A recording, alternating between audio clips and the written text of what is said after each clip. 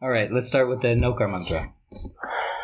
Om Namo Arihantanam, Om Namo Siddhanam, Om Namo Ayariyanam, Om Namo Achayanam, Namo Luve Savasahunam, Eso Pancha Namo Karo, Sarva Pavapanasano, Mangalalancha Sarvaisim, Paramam Have Mangalam, Paramam Have Mangalam. All right, so today we're going to talk about greed. We've talked about anger, ego, and deceit. And remember, greed is one of the 4 kashayas, which are, remember that Jain comes from the word Jina, which means victor. And who are we fighting against? We're fighting against anger, ego, deceit, and greed. And so this will be your last enemy. And it's something that you can do in this life. You can get rid of all of them. So there's no excuse to not work on it right now. And something I didn't know until recently was that you fight them in that order: anger, ego, deceit, and greed.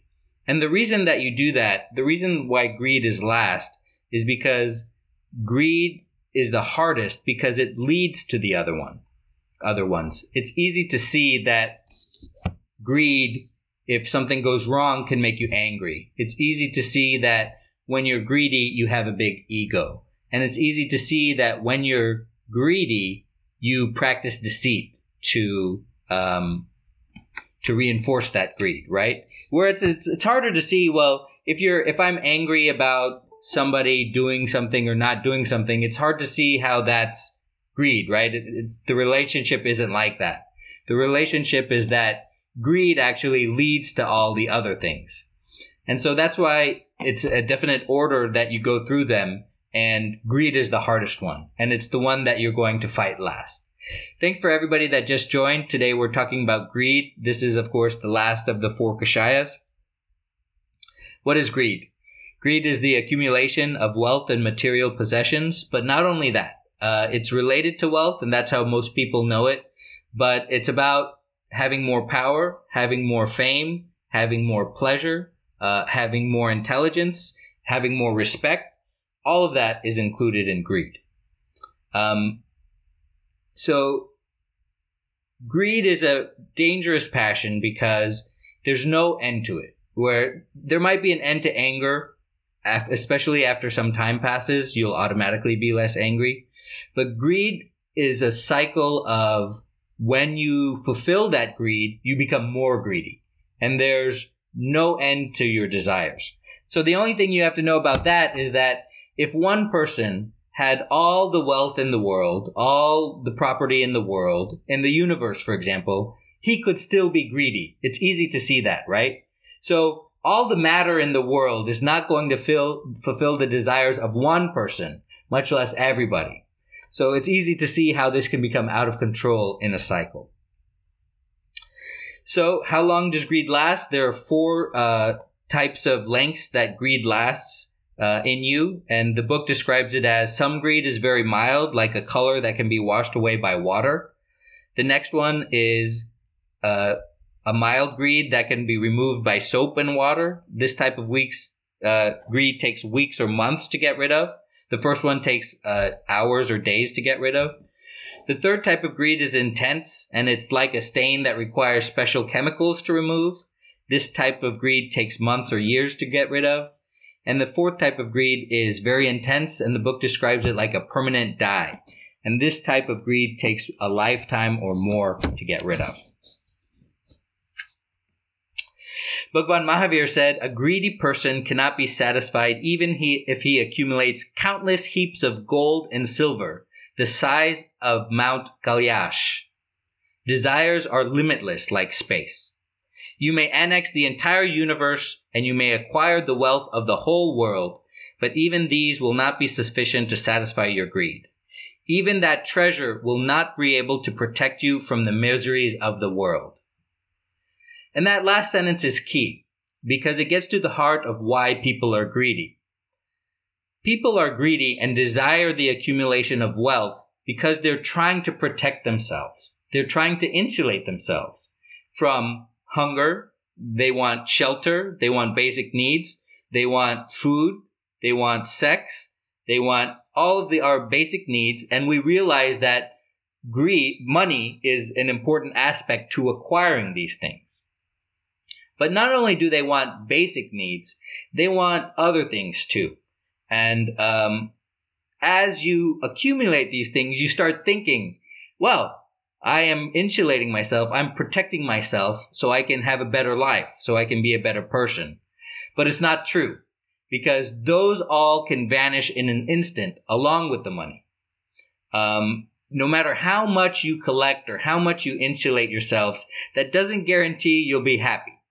Believe it or not, rich people are very commonly depressed, very commonly have mental difficulties that we wouldn't even consider they should have, right? Because their wealth doesn't protect them from what's going on the inside. So there are 5 components to greed. Early negative experiences. Second is misconception about the nature of self. The third is a constant fear and sense of insecurity. The fourth is the maladaptive strategy to protect yourself. And the fifth is when you're an adult, you create a persona to mask all of these things. So let's talk about each in order. First, early negative experiences. So in childhood, we typically have insufficient or inadequate nurturing. And that could be that could come about in many different ways. For example, you may not get enough attention. You may not get enough of the survival things that you need, such as food and shelter. Okay, and it may not be your fault. It could be because your parents have died or the family has run into monetary troubles. It's not always your fault, right? It probably isn't your fault. You may be living through a time of famine.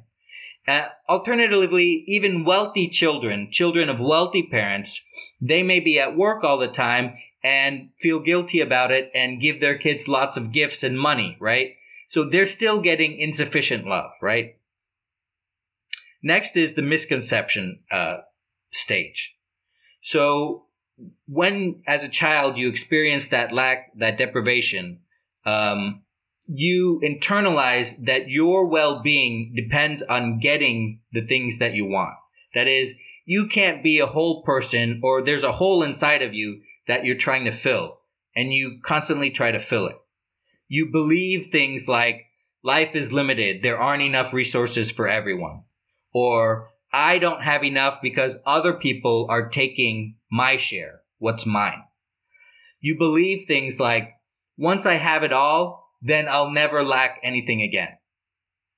You believe things like, all I ever get are unsatisfactory things, nothing ever lives up to my standards, or I can't trust anyone else to give me what I need. I can't trust the earth, I can't trust my surroundings, I can't trust other people, I can only trust myself. Next is fear. The next stage of greed is fear. So based on those misconceptions that you have about the world, and which are based on the early negative experiences, you start living in fear. You start hoarding the things that you need. Sometimes it's food, sometimes it's attention, sometimes it's money. And so this is your coping strategy to deal with that fear. And that dovetails into the fourth one. You develop a maladaptive strategy to protect it. You obsessively seek your substitute for whatever you need. You're compulsive in acquiring it. You hoard it. And they go so far in some people as to you prevent other people from acquiring it. And you blame others when they don't provide enough for you. For example, food. You prevent others from acquiring food by stealing it from them, even though you don't need it, because you might need it later. And you blame others for failing to provide you enough. And so the fifth stage is when you're an adult. That is, you create a persona based on the previous 4 stages. And that's you create a persona that masks those insecurities inside of you. You don't think you're a selfish person. You don't think you're a greedy person. You don't think actually you're doing it for you. You think you're doing it for other people. You collect wealth for other people, for my family, typically is what we think of, right? Wait, I have to do this for my family. My family depends on me, and I'm required to do this. And so we sublimate into that role, and in that respect, we become greedy. We criticize other people's greed or selfishness, and we obsessively pursue what we were in deficit for a lifetime. And the cycle is seeking, hunting, catching, hoarding, and winning. So this is the cycle of, for example, if you think of in early times when we were hunter-gatherers, this is an extremely positive feedback loop. This cycle of seeking, hunting, catching, hoarding, winning, right? Going out, hunting, returning, and everybody thinks you're great because you provided the tribe with food, right? So this greed taps into that cycle, and you feel very good about it. For example, if you are a businessman and you perform business deals, it's easy to see that you seek out a deal, you hunt the other party, you catch the deal, that is, you catch the other party, you steal the deal, you hoard your winnings, and you put the money in your bank account, right? And so because that taps into this hunter-gatherer thing, it's very addictive, and it's very hard to break.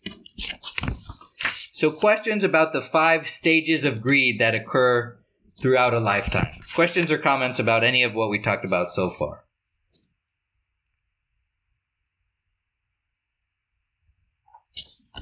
Tim, can you move the greed from lifelong to shorter period of time? Absolutely. You can get rid of your greed in this lifetime. You can eliminate that greed within yourself in this lifetime. And so it is definitely possible to shorten the period of the cycle that we're talking about. Why are we all fascinated by others that have greed? Like if you ever watch TV shows like, the bad billions that are out on Netflix now, about, the 3 Indian tycoon, the billions that they stole. It's the greed that they had to take that profit. And it's amazing how it becomes like number 1 on the list very quickly. Maybe it's new, okay, but it's interesting how American Greed, the show on CNBC, there are a lot of these greed shows that people are always pulled to understand how someone else's greed was really too much greed, I guess. Right. The reason why we love that is, one, it's easy to relate to. Money is something that everybody wants, and it's easy to relate to. And it's easy to see us in their shoes. It's easy to see us falling into the same traps. And also, another reason is we would like to think we would do something different, right? We would like to look down on our nose at wealthy people because, I would never do that. I only need $1 million to retire, and I would never, keep on pushing and pushing and pushing. But we don't know because we've never been in that situation, right? You know what the funny thing is about the people who say that money isn't everything? If I hear money isn't everything and it's coming from a poor person, I say, well, what do you know? Like, you never had it, right? And if a rich person tells me money isn't everything, I'm like, well, what do you know? You've never been poor. Like, you don't know what it's like. So no matter who tells me money isn't everything, I have an excuse not to believe it, right? And so I think that's a factor that plays into it. So you want them to say money is everything, right? I want somebody with the exact dollar amount in their bank account that I have, down to the cent, tell me that money isn't everything.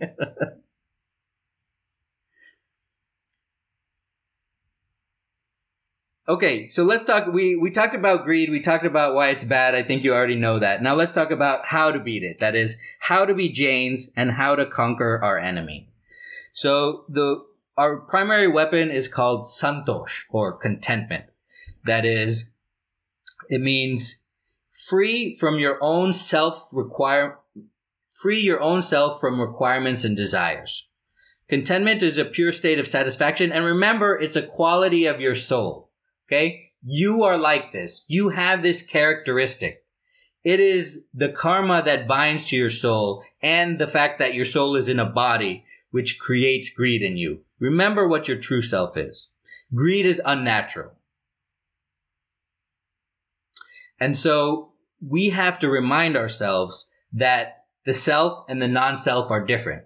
And remember way back when I was surprised that very few people believed that they're a soul. If you start believing you're a soul, that will infinitely help you get rid of this greed, because you transfer the greed to your body, right? That greed that you feel, that's about your body. That's not me, and I reject it. So believing you're a soul is our number one weapon against greed.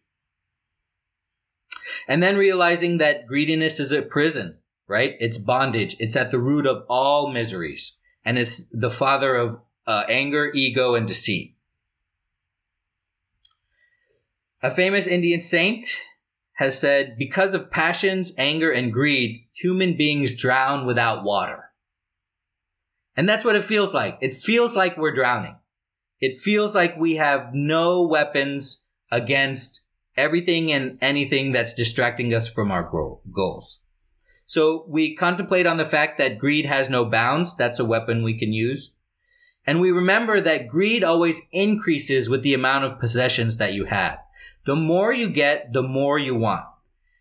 Everything you get always becomes something you have. And you know what I realized who noticed this? Is this toy company my daughters like. They like this LOL surprise dolls. And what whoever the manufacturer is has realized is that the getting is better than the having. So what they've done is they've increased the amount of time for the getting. So previously a toy would be like, oh, I got the toy, I anticipated it, I got it, I give it to my dad, and he cuts it open, right? And then I'm feeling really great while he's cutting it open because I'm anticipating all the fun I have with that toy. And then he gives it to me, and I'm feeling great. And then I play with it, and I'm still feeling great. And an hour later, it's in the same bucket with all the other toys that I never play with. But this company, LOL Surprise, has made it such that the fun of the toy is the getting, that is the unwrapping of a toy. It's a series of 10 concentric spheres. And each sphere has part of the toy. And it takes the child about an hour to unlock and twist the sphere to get that part of the toy and then kind of unwrap it and destroy that part. So it takes about 10 minutes for each concentric sphere. So they prolong the getting part into an hour. And kids love these toys. They still go into the same bin as all the other toys that they never play with. But the getting has been transformed to an hour instead of the 10 minutes that it took me to open it up. So that remember, the more we get, the more we want, because it's the getting that feels good. The having is a liability. But once you can put these two together, that is, the getting leads to the having, that's when your life will change. In the beginning, we'd always think we desire little wealth, everybody has a number. What's my retirement number? It's 2.5 million. When I get that, I'm done. But when I get that, what happens? Has anybody hit their retirement number? Have you stopped working? What happens when you hit that number? You think, oh, no, wait, I just got that car last year. I need to keep doing it. Or, oh, no, wait, my kids want to go to more expensive college. I need to keep your number gets higher and higher, doesn't it? I haven't reached my first number yet, but this is what I hear, right? And so you never reach your number. So here's what Mahavir said. A person who understands reality has no misery. A person who is without longing has no delusion. A person without greed has no longing. And a person who does not have possessions has no greed. So it is the stuff you have that is causing your greed. And if only we could realize that. It's easy for me to say, it's easy for you to hear. It's hard for me to look around the room and start throwing things away, right?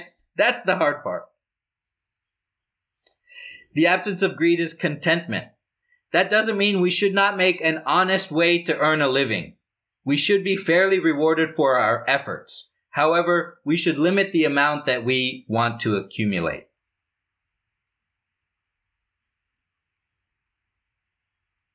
We should make proper use of our wealth, power, name, fame, knowledge, and relationships. We should not become selfish, mean, or stingy. Remember, greedy people are also stingy people. Greedy people don't always live in mansions. Greedy people is that person who lives in a shack and has $2 million in the bank account because he is so insecure about money that he's extremely frugal.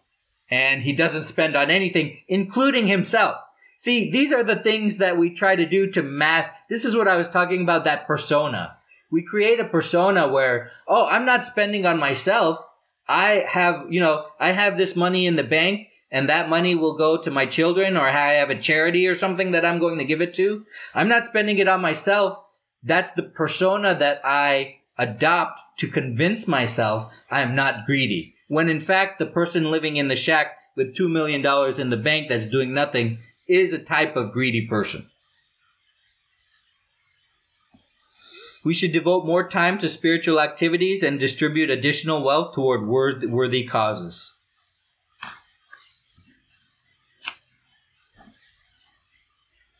So questions about that?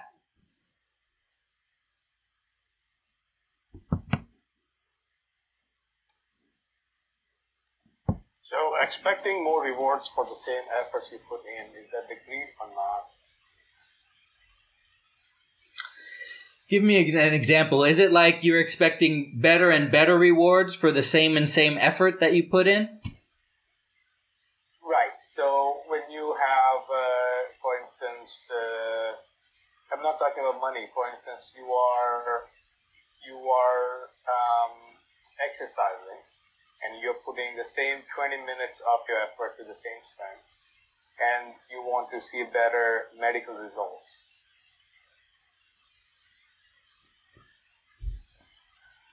You're working toward your own self, your health, and expecting better results in that direction.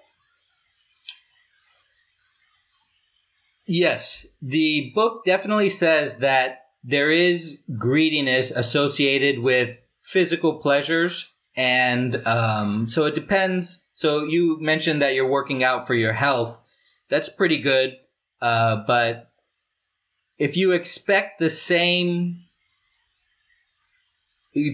more and more results from the same amount of effort that you put in, sure, I think it seems like you've departed from reality right there. It seems like you've let your greed get in the way of the truth, right? So I think that might be greed. Actually, for me, other than that, when I get sad when I don't see positive results. Right. I mean, that is correct. You are putting the effort that's been prescribed and same efforts and what's been asked to do. But at the end of the day, the results are measured in your medical reports, which are not favorable, or they have not moved the needles. So, obviously disappointment is there, but expecting better results while following the prescribed path, is that the greed or not? That's the simple question for me. So, Pavan, I can only tell you from my experience that when I decided that, hey, I had to do something, and I never did it, I thought that maybe walking a mile a day was going to help me. And so I started doing this mile a day. But that didn't really help me attain what I wanted to attain. So my expectation of what I wanted to attain was different than what that 20 minutes of time that I was spending to go do. Right. So there's a gap in expectations versus the reality. I understand that part. But when you're walking the same path as what's been prescribed to you, either it's a doctor... Exercise is one of those things that, it's like lifting weights. If you lift 5 pounds the first day, you can't go back and lift 5 pounds 7 months later. Right, of course. Right. Like you have to step up your game to go. You have to build up. Right. Yeah. So, that's part of, I think, a mindset and greed. It's like, hey, I want to do something better for myself, and I'm going to put all of 110% effort every time, right? And and I'm going to increase that effort as I keep moving forward. Like Locus training for the marathon, right? Right. So she does this 2 mile, 3 mile, 4 mile run. So today I ran for 2 miles with her, right? Like I was like warped out, and she's still going, right? But she's practicing for that, right? Right. He has a routine that he's trying to go do that, right? I don't know if I'm answering the question. I'm just, No. I mean, I get that. It's I completely understand if the efforts are not put in place or they're required to increase the effort in order to get better results. There is no doubt in my mind. But when you're walking the prescribed path, whatever is Lopa doing, let's say for that example, and if he's been told this is the path to take to get to where you want to be, and despite of doing everything what you do not get the same results. Is that having a higher expectation or having that expectation what was described before? Is that the greed that you should expect that, or you should always understand that you are coming short every single effort you put in place? I think it's more a motivational thing than greed. I don't know. I really greed a lot of money for some type of immediate wealth, right, or benefit, I don't see our health being immediate. Although we want everything immediate, this is kind of like an Ayurvedic way of getting you from A to B rather than a homeopathic way of getting you. Right. Yeah, and I'm not talking about immediate. Immediate meaning could be duration could be different definitions, right? You could have 6 months duration expectations. You could have months. You could have a year. So if you look at 4 years, what you've been asked to do, you've been doing for 4 years, and you still do not get where you are expecting to be at, would that consider as a greed or not? Anyway, yeah, I was just thinking about that. No problem.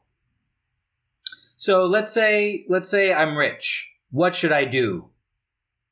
The book says, by utilizing my excess wealth in philanthropic activities, I can properly resist the feeling of hostility directed against me by the unemployed and the poor. By renouncing excessive luxury, inordinate worldly pleasures, and properly limiting my needs, I can utilize my excess wealth for the good of the society, which is beneficial to me, myself, the rich themselves, and the entire society as well. So that's right, because rich people try to insulate themselves from poor people because they will feel that hostility directed at them. And that's why they live in gated communities, or that's why they live in zip codes where buses don't go, or that's why they live in a number of ways, right? So by resisting my greed, I can make my life better as well as society in general better.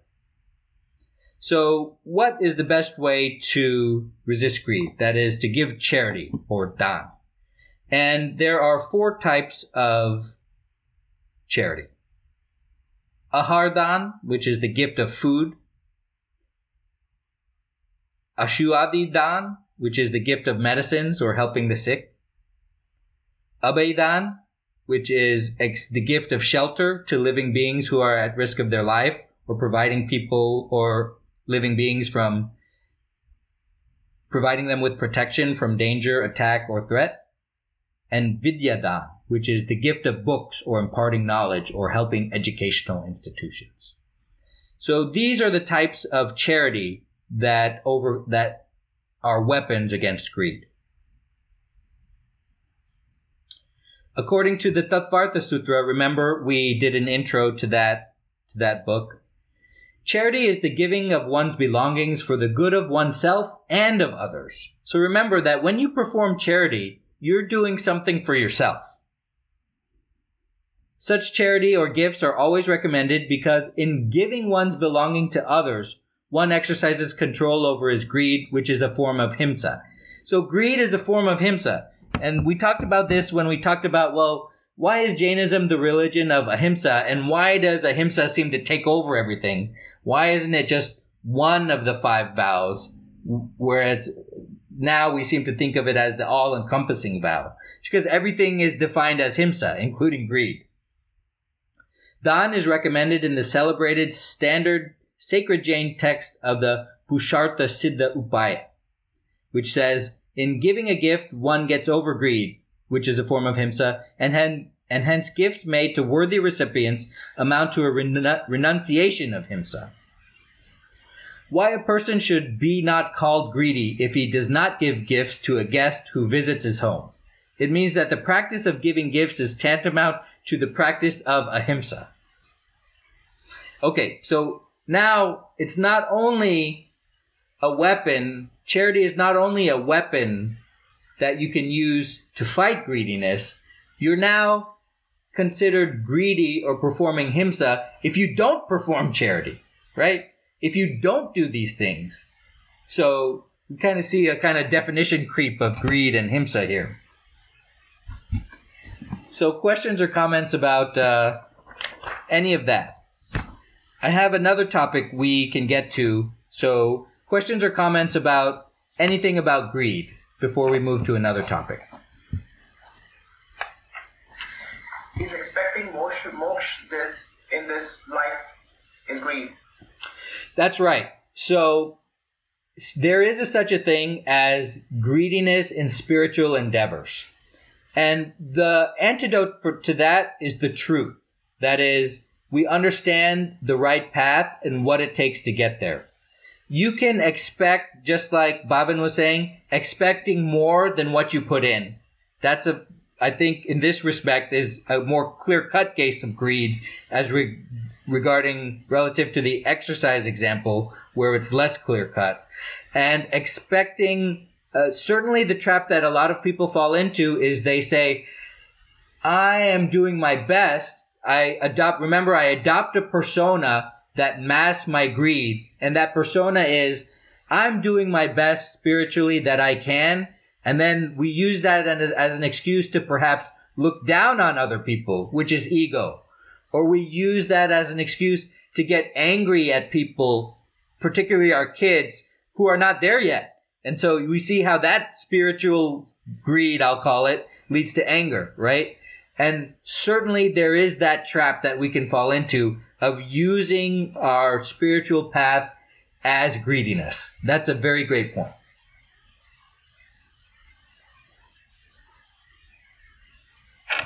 Thank you, that makes sense. Yeah. Sure, so moving on to a different topic, you guys will remember that we've had quite a few open challenges in this class that relate to some of the hard-earned truths that we learned together. So I'd like to remind people of the 3 open challenges, and in case anybody missed them, I'm willing to talk about them at any time. So the first open challenge that we have is to describe me a scenario where where you get angry and that anger is not directed at you, right? We learned that all anger is directed at the self. And the open challenge is to find a scenario where anger is not directed at the self. We learned that because we learned that anger is a mismatch between expectation and reality. And so it's always caused by a delusion in yourself. And when you get angry, you get mad at yourself. The second open challenge that I have in this class is because all of reality is mediated through the senses, and the senses are subjective, there's no such thing as objectivity. And because there's no such thing as objectivity, there are no such thing as facts. So my challenge to you is to describe me a fact. And I will tell you why it is not a fact. And this is incredibly difficult because I just Googled fact versus opinion just to see what my kids are learning when they learn about what's a fact and what's an opinion. And then the first 5 hits, I saw 3 things that were presented as fact that were opinions. Here they are. This is the color blue. Well, that's not a fact because it turns out actually that color is turquoise, right? Here's another fact. Austin is the capital of Texas. Well, how is that a fact? Well, I read it in a book. Well, can't books make mistakes? Can't even the same falsity be perpetuated in thousands upon millions of books? Of course. We've all seen that examples. So just because you read it in the book doesn't make it a fact, okay?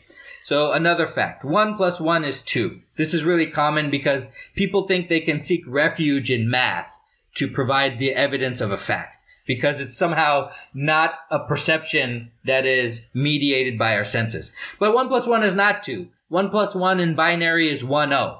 And with abstract rules, with abstract math, the rules of the game are predefined. So math is defined as 1 plus 1 equals 2. And people present it as some kind of fact. But that's just the definition of what 1 is, and what plus is, and what 1 is, and what 2 is, which makes it a tautology. And tautologies aren't facts. So that's my second open challenge to the class, is describe me a fact, what you think is a fact, and I'll tell you why it is not a fact, because the entirety of reality is mediated through our senses. And the third one is that all strengths are weaknesses, and all weaknesses are strengths. It kind of dovetails with the second one. If you call somebody indecisive, I will call that person thoughtful. That's actually a strength. If you call that person decisive, I will call that person impulsive. That's actually a weakness. If you call that person impulsive, that's a weakness. I will call that person intuitive, and that's a strength. So there are no such things. All of your strengths are weaknesses, and all of your weaknesses are strengths, and they're the opposite side of the same coin. And it's important to understand that example, what opposite sides of the same coin mean. That means you can't have one without the other. Okay? And it's important to understand that because it occurs so often in our lives. Credit is the opposite side of the coin of debt. A lot of people think that what their assets are, they're actually really liabilities, right? I have what do I have? I have my house and my car. I think those are my assets. They're really my liabilities. Okay, assets are the other side of the coin of liabilities. So it's important so my challenge to you is to tell me something you think is a strength, and I will tell you that it's actually a weakness. Or tell me something you think is a weakness, and I will tell you that it's actually a strength. So can anybody address any one of these open challenges we have for this class? And if I can't give you an answer now, I'll think about it and I'll give you an answer next week.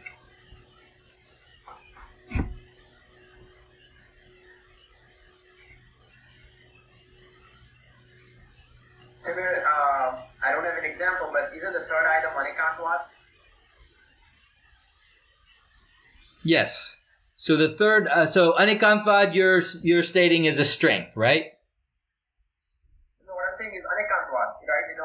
Everything, it can have multiple views about it. Right. You can say it one way, the other person can say it the other way, and the third person can say it the third way. Right. There is no one truth.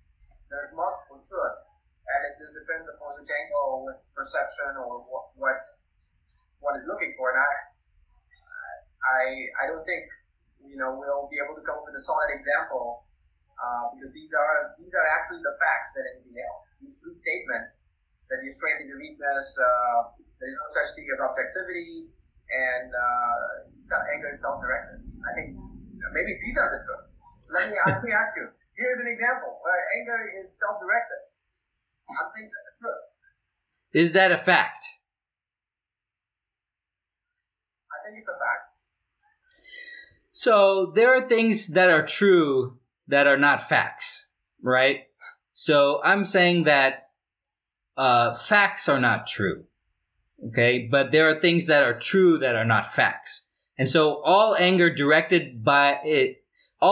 being directed at the self is true, but it's not a fact. And remember, when we talked about deceit, truths are in fact not facts at all. For example, if I tell somebody a lie to not hurt their feelings and to prevent violence, that's the truth. And that's not a fact. In fact, it's a lie. So truth can be a lie. So these are different concepts. So what would you say about this? The sun doesn't rotate, the planets rotate around the sun? How do you say that's not a fact? So the planets don't revolve around the sun. You're telling me that's a fact, or the planets revolve around the sun. You're saying that's a fact, right?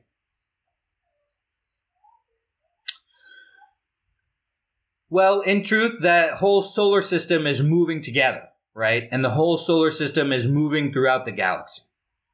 Which is fine. But I said only about the planets going rotating around the sun. Let's see.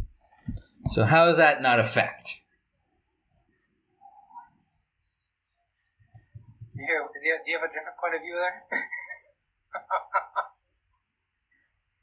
Actually, I think solar and galaxy, I think I have to defer that to an expert of solar and galaxy who can come up with some sort of, but I can assure you, I think there's going to be somebody who has this and say, okay, that's not true. That's not a fact.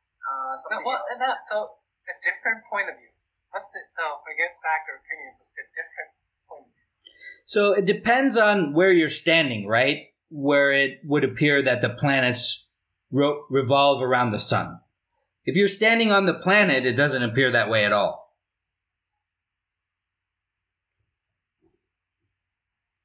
It's only if you're looking at it from a certain point of view that it appears that way. Yeah, it's the theory of relativity, right? So the speed or the motion is never an absolute. It's always relative. So it depends. If you are standing on the sun, yes, you can see that the planets are revolving. They are going around the sun. If you are on the planet, if you are in a separate planet, different planet, even if you are on the moon, you would not see that. So if you're saying where I'm standing, yeah, in your relativity, for me it feels like this. The fact is, that's not the case. Because you're viewing it like that, so you think it's a fact that the sun is rotating around us, and that's not true. To prove it, you have to see it from the outside and see that we do rotate around the sun. That's how we have different weathers. So how do you know that the planets revolve around the sun?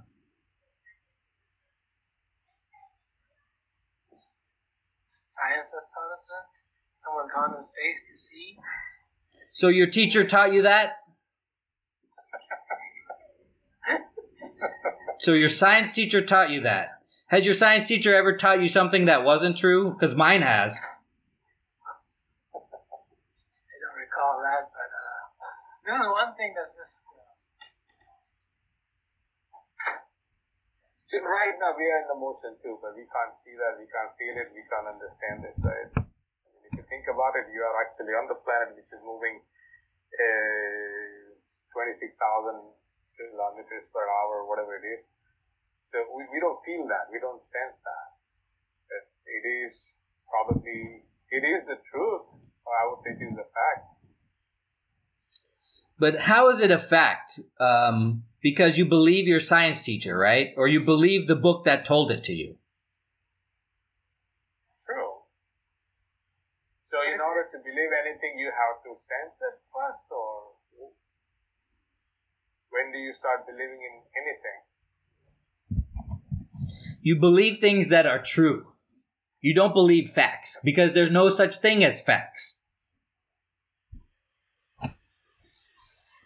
Because you read it in a book that the planets revolve around the sun. So now you believe it. Or you believe it because everybody in your life says so. But everybody in a lot of people's lives say things that aren't true, and they believe it. Or you believe it because an authority figure told it to you. But authority figures have been known to tell people things that aren't true. So I would say... At that point, we can prove 100% what we know is incorrect. Is that what we are proving it? Everything with what we know, what we learn, what we see, what we have experienced is not the fact or not the truth. No, I'm not saying that. I'm saying that you can't trust it because reality is mediated through the senses. The only knowledge you can trust is the knowledge that comes from your soul, and you have enough. In fact, you have an infinite amount.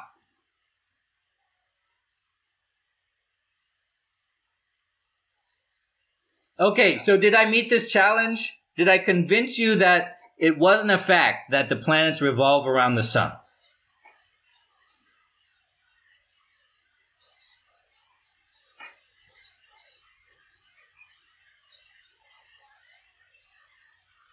I got lost on that.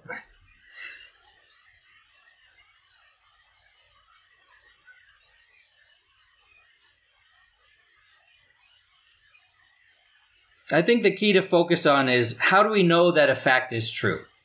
And there could be science that shows us something else in the meantime. You know what a good example is? People have a real distrust of this theory of this many worlds interpretation, right? The fact that there might be infinite universes. But why? Okay, first we thought that there was only the Earth. Okay, so every time that mankind has determined that he is special, he's always been disproved by science. So first we thought we were special because there was only the Earth. But then we realized there's other planets. And then we thought we were special because there's only the solar system. And then we realized there's other planets outside the solar system. And then we thought we were special because we thought the whole universe revolved around us. But in fact, the Earth revolves around the sun, apparently. Okay, and then we thought we were special because of we have the only planet in the right zone for life, which requires water. But it turns out we're not special. Okay, now what do we think we're special? We think we're special because this is the only universe. Well, if we were wrong the previous 10 times and our intuition was wrong, why is this seemingly impossible situation, why are we rejecting it based on our intuition that there's not more than one universe, right? That there's in fact many worlds. So it based on induction, it kind of seems like the many worlds theory is true. Because every time we thought we were a big deal, we've been proven wrong. And if we think that we're a big deal by being the only universe, we're probably wrong.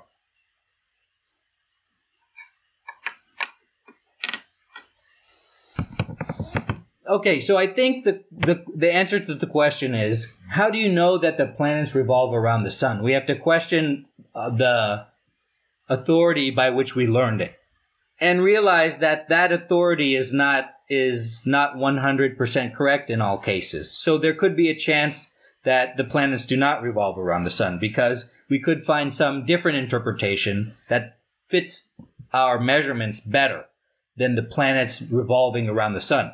It might be hard to think of right now. It might be hard for you to imagine. Certainly is hard for me to imagine. But it would be very hard to imagine, considering a person that lived hundreds or thousands of years ago, to say that the sun didn't move across the sky, right? It conflicts with all the sensory perceptions that you have. So now put yourself in the place of that person when I'm telling you no, that in fact the planets don't revolve around the sun. You'd call me crazy, just like other people call that person crazy.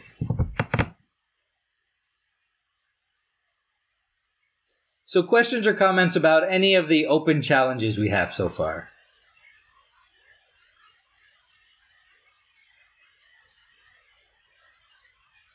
Questions or comments about anything about greed related, or about the 4 Kashayas, or anything we've discussed in this little mini-series here?